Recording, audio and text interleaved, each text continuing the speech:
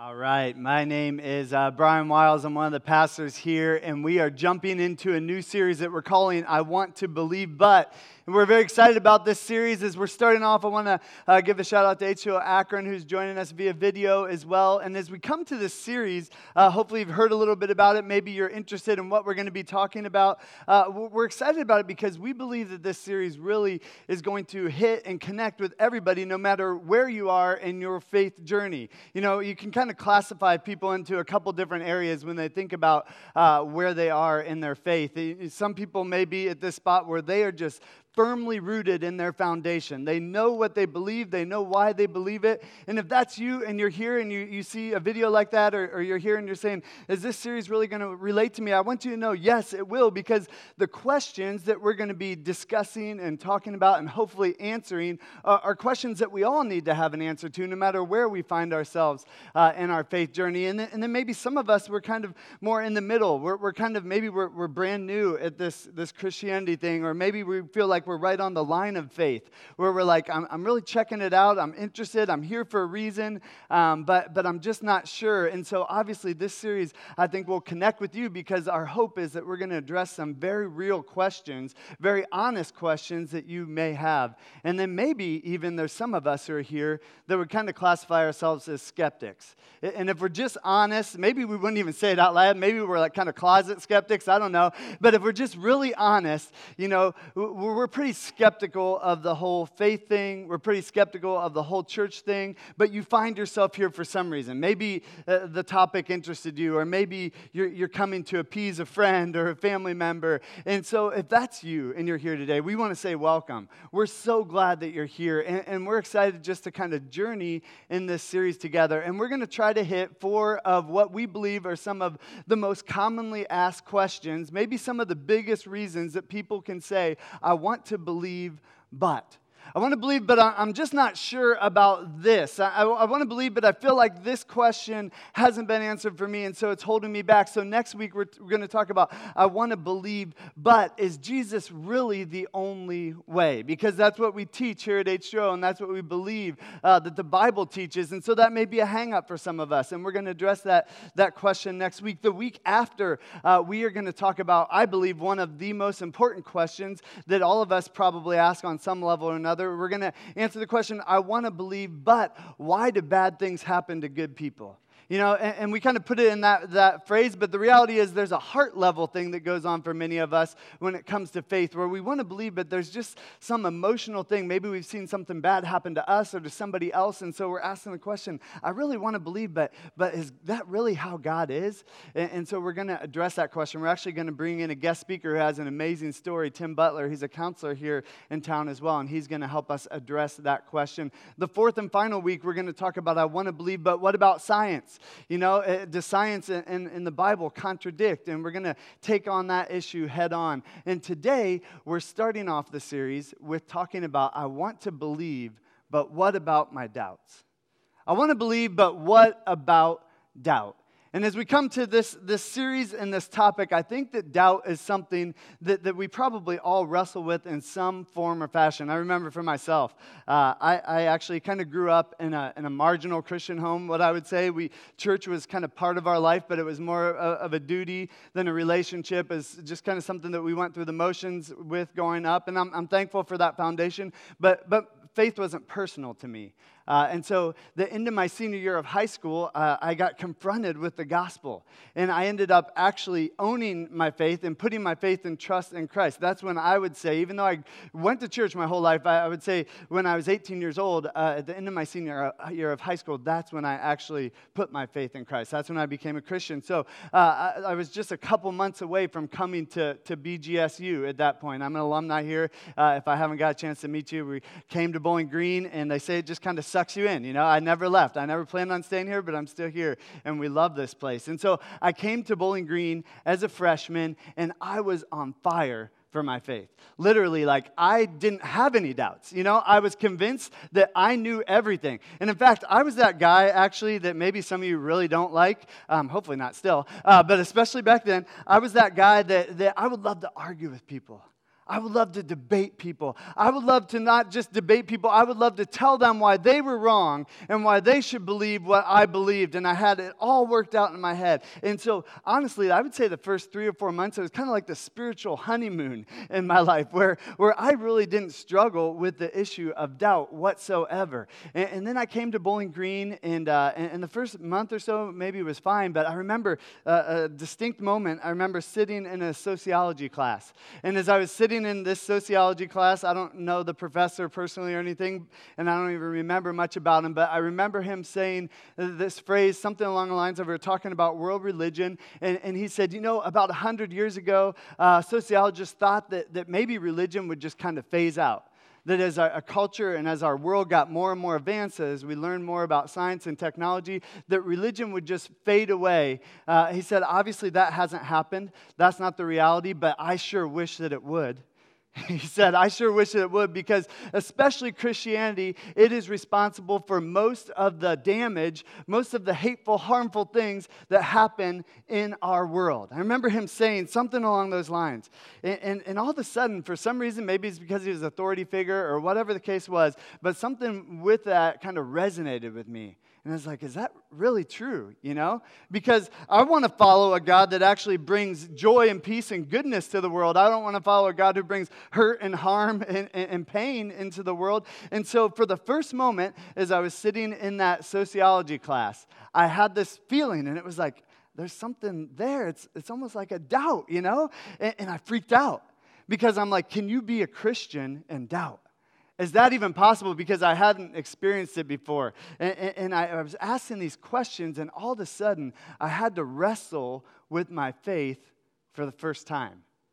And as I started to wrestle with my faith, I started to realize that actually what my professor said, even though I respect professors, what he said was completely wrong. In fact, most of the good things that have happened in the world have been on the back of Christianity, but we can get into that at another time. But as we were talking about it and I was wrestling with it, I was confronted with the reality of doubt for the first time.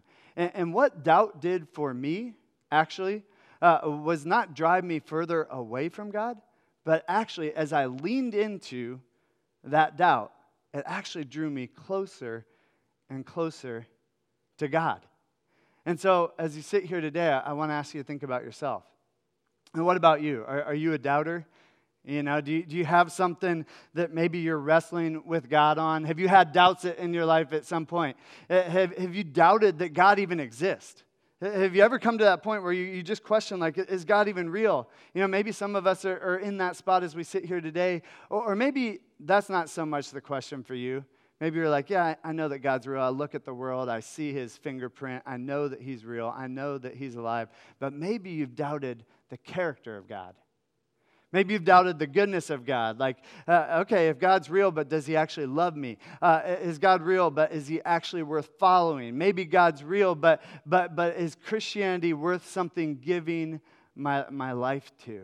And I think as you sit here and you just honestly answer that question, I think the first request that I have of all of us, myself included, as we come here today, is that we're just authentic with the realness and the depths of our heart. And you don't even have to say it out loud, but maybe as you just sit here and you're listening to this message, if you just be honest in your own heart. Because if you want to come to a church full of people who don't have any doubts and have never questioned the validity of God, then this probably isn't the church for you. You have a pastor here who's actually had doubts before. But what we do value here at H2O is realness and authenticity and honesty. And so as we come to this series, and as we open up the pages of the Bible, we're going to address the topic of I want to believe, but what about my doubts? And we're going to do it from a real perspective, not just throwing sugar-coated answers, not just throwing fake answers and just, give a cliche phrase and say move on, but actually addressing what does it look like to live and wrestle with doubt.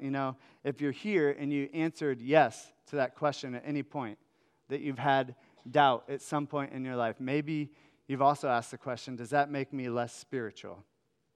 Or does that make me not a follower of Jesus? Or does that put me in a camp where I could maybe, lose my faith or lose my salvation if I have a certain level of doubts? But here's the big idea for us today. And the big idea that I want to spend time talking about together today, it's this. It's that doubt does not disqualify us from following God.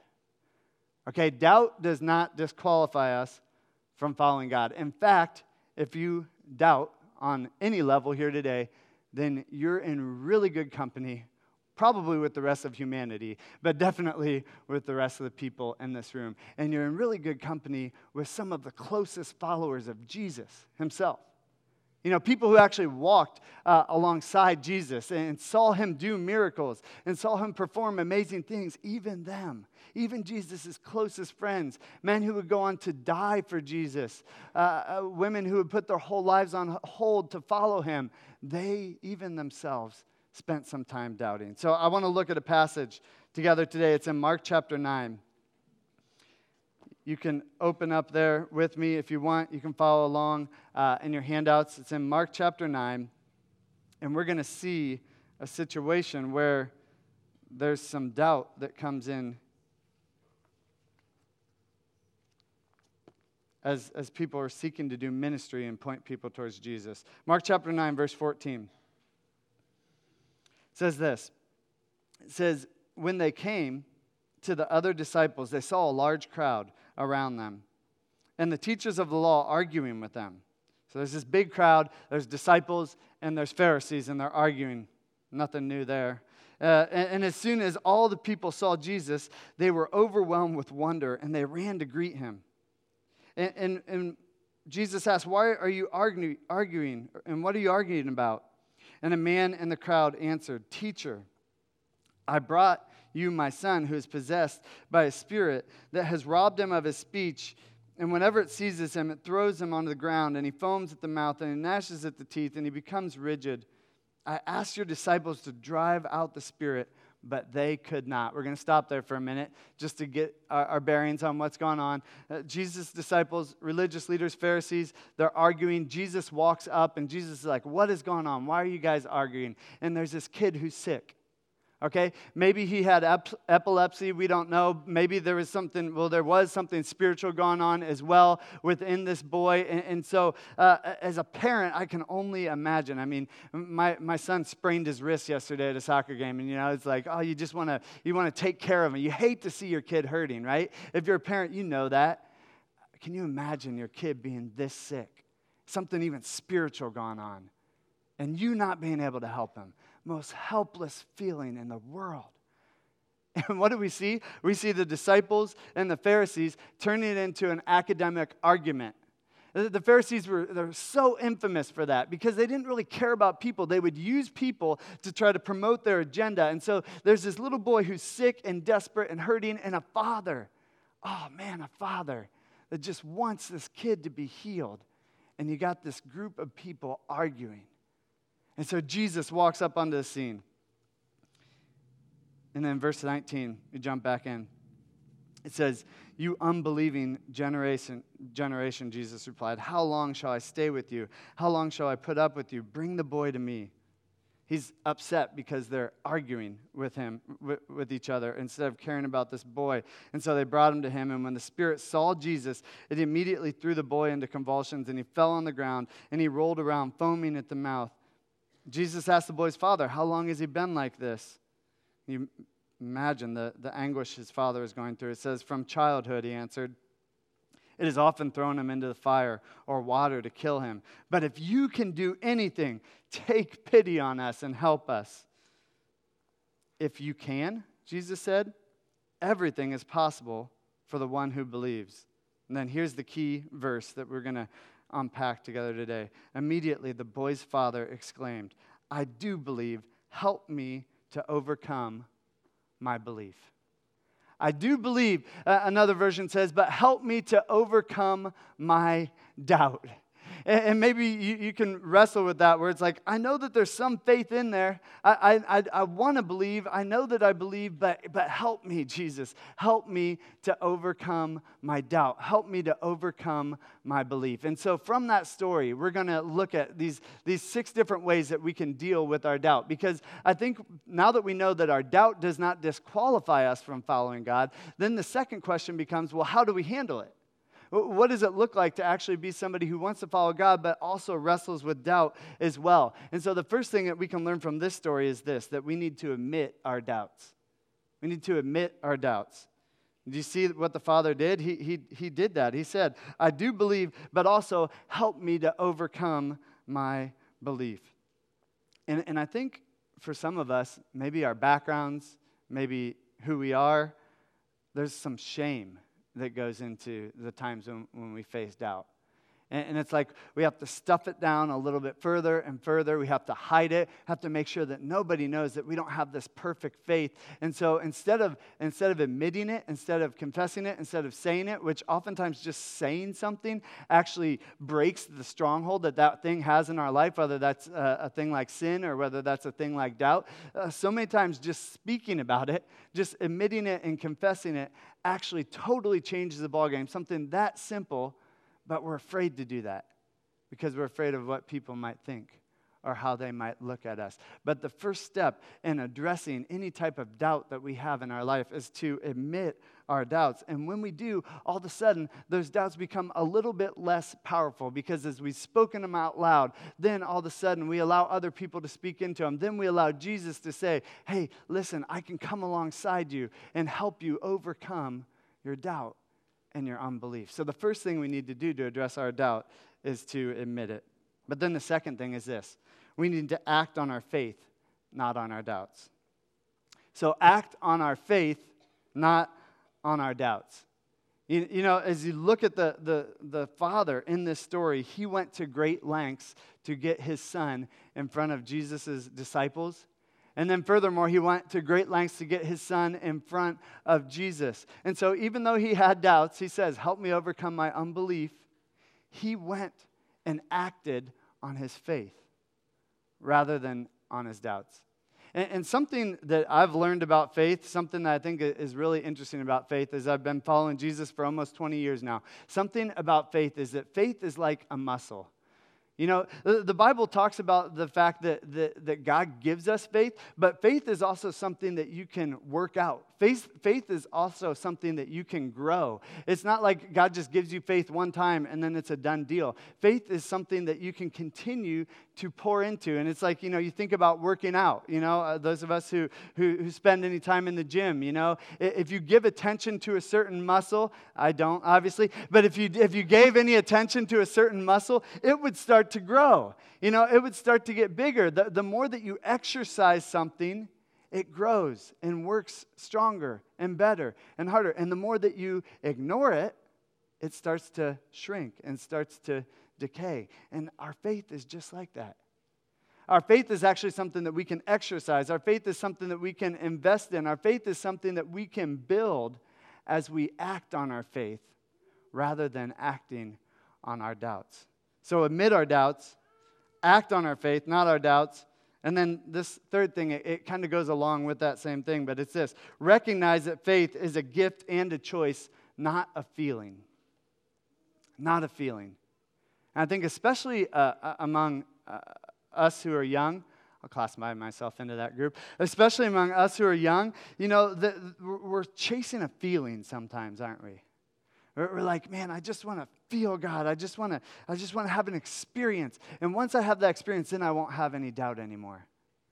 But as we see throughout the pages of the Bible, that's actually not how it works. Many, many times. So faith is a gift that is given to us from God, and faith is a choice that we make. And sometimes there may be feelings associated with it. I mean, we're emotional beings, right? And so we shouldn't feel guilty about having feelings and emotions. We should talk about our feelings and emotions. Those things are extremely important. But if we're letting our emotions dictate our faith and our actions, then we're putting something that should not be in the driver's seat of our life in the driver's seat of our life. Okay? Faith is not an emotion. Faith is a choice, and faith is a gift. I was reading this story in Billy Graham's biography. Billy Graham, many of you probably know him. Billy Graham is the most famous American evangelist to ever live, and had this amazing ministry. He's led millions of people to Christ, and he's a great man of faith that most people really look up to and respect. And I was reading a little bit of his biography, and in his early years, in his mid-20s, Billy Graham was starting to kind of rise to prominence in the Christian world, and people were starting to kind of take note of his ministry and how many people were accepting Christ. And at the same time, there was another man named Charles Templeton who was kind of running parallel with Billy Graham. And they were both great men of faith, both doing awesome things. And they'd go around these revivals, and there'd be, thousands of people that would come and accept Christ. And something happened in their mid-20s. Templeton, he worked for a ministry called Youth for Christ. He started to really deal with doubt in his life. He started to really wrestle with, is the Bible real? Because, these guys would get up and preach 365 days a year, basically. And so as he was wrestling with, is the Bible real? He started asking Billy Graham these questions as well. And so they were friends, and they started having this kind of wrestling match with God. And they were trying to figure out, is God something that can be trusted? We're in our 20s. Should we give the rest of our life to following Jesus? They're obviously talented guys. Are we going to build the rest of our life on the foundation of God's word, or are we going to build the rest of our life on something else? And so as they were wrestling with this question, Templeton really started to struggle. And he actually came to a point where he said, I can't believe the Bible anymore. His doubts actually overcame him to the point where he turned his back and walked away from Jesus. And he was actually encouraging Billy Graham to do the same thing. It's like, I'm leaving this thing.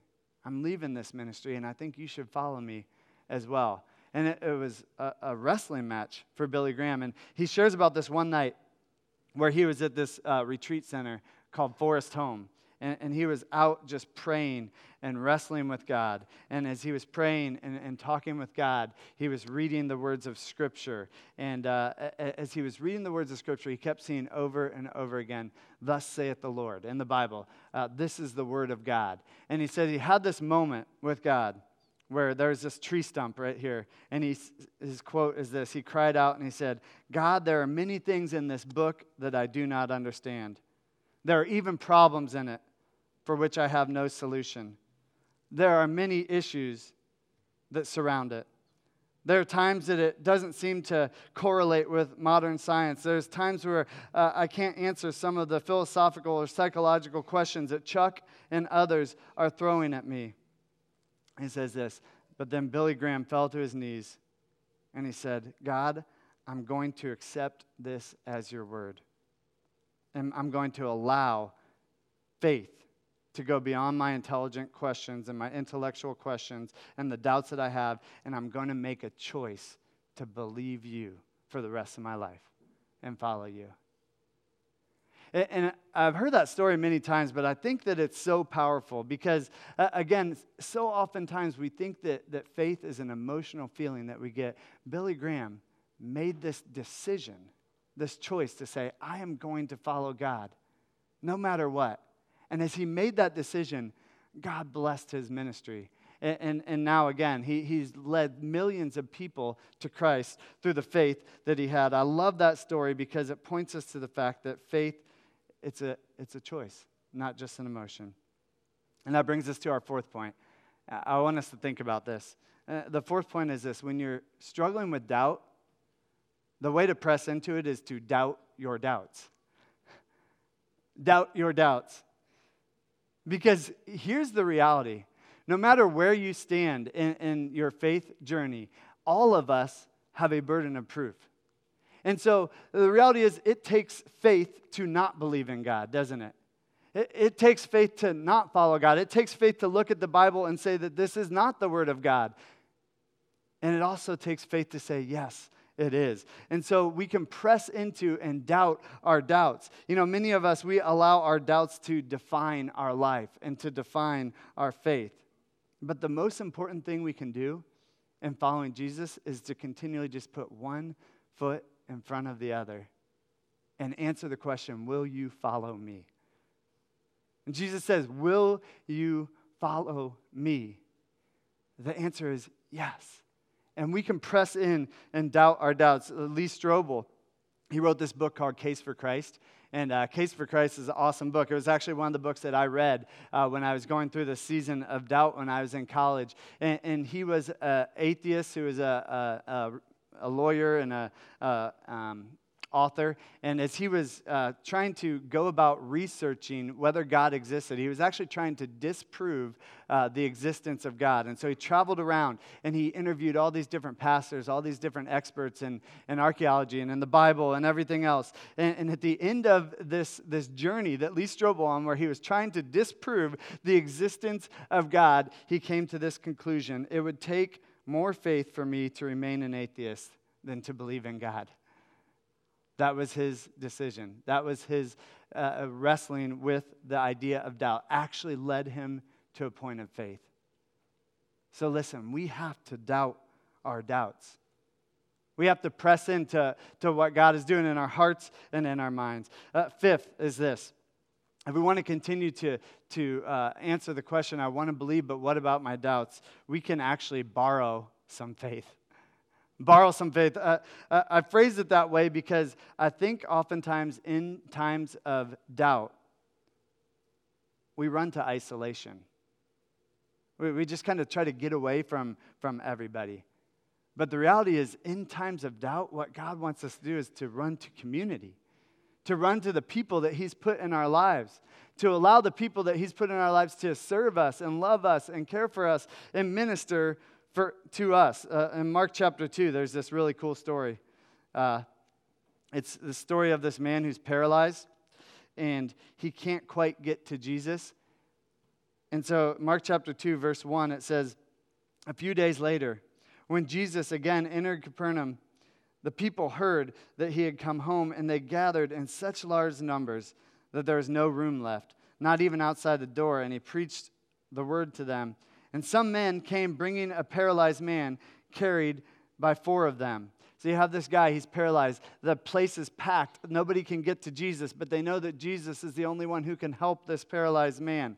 And so it says, since they could not get to him to Jesus because of the crowd, they made an opening in the roof. They dug through the roof above Jesus, and by digging through it, they lowered the mat and the man that he was laying on. And here's the key. When Jesus saw their faith, he said to the paralyzed man, son, your sins are forgiven. See, Jesus was so struck by the love that this community had for this man that he looked at him and he said, I'm going to heal you. These men that loved him and cared for him actually took him to Jesus when he couldn't get there himself. And we all need friends like that. We all need community like that. When we're in a season where we may be struggling or we may be doubting, we need people who are going to take us to Jesus and not even let a roof stop us from getting to him, but say we're going to do anything and everything we can to get you to him.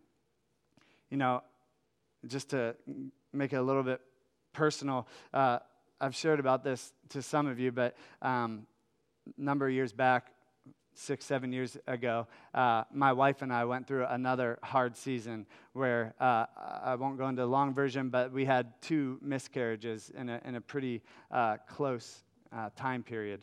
And the first miscarriage was hard, but we got through it and felt like, you know, God was gracious to us. The second one was really hard.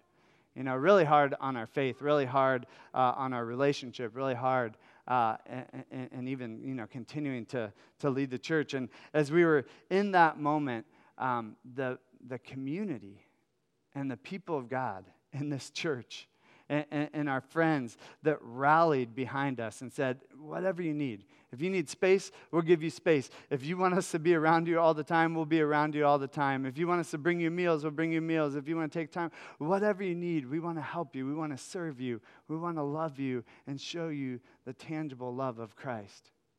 And I think back to that season oftentimes, I'm just so thankful for the community. And it's like we borrowed their faith during that time. It's like they helped carry us through a season where we were struggling.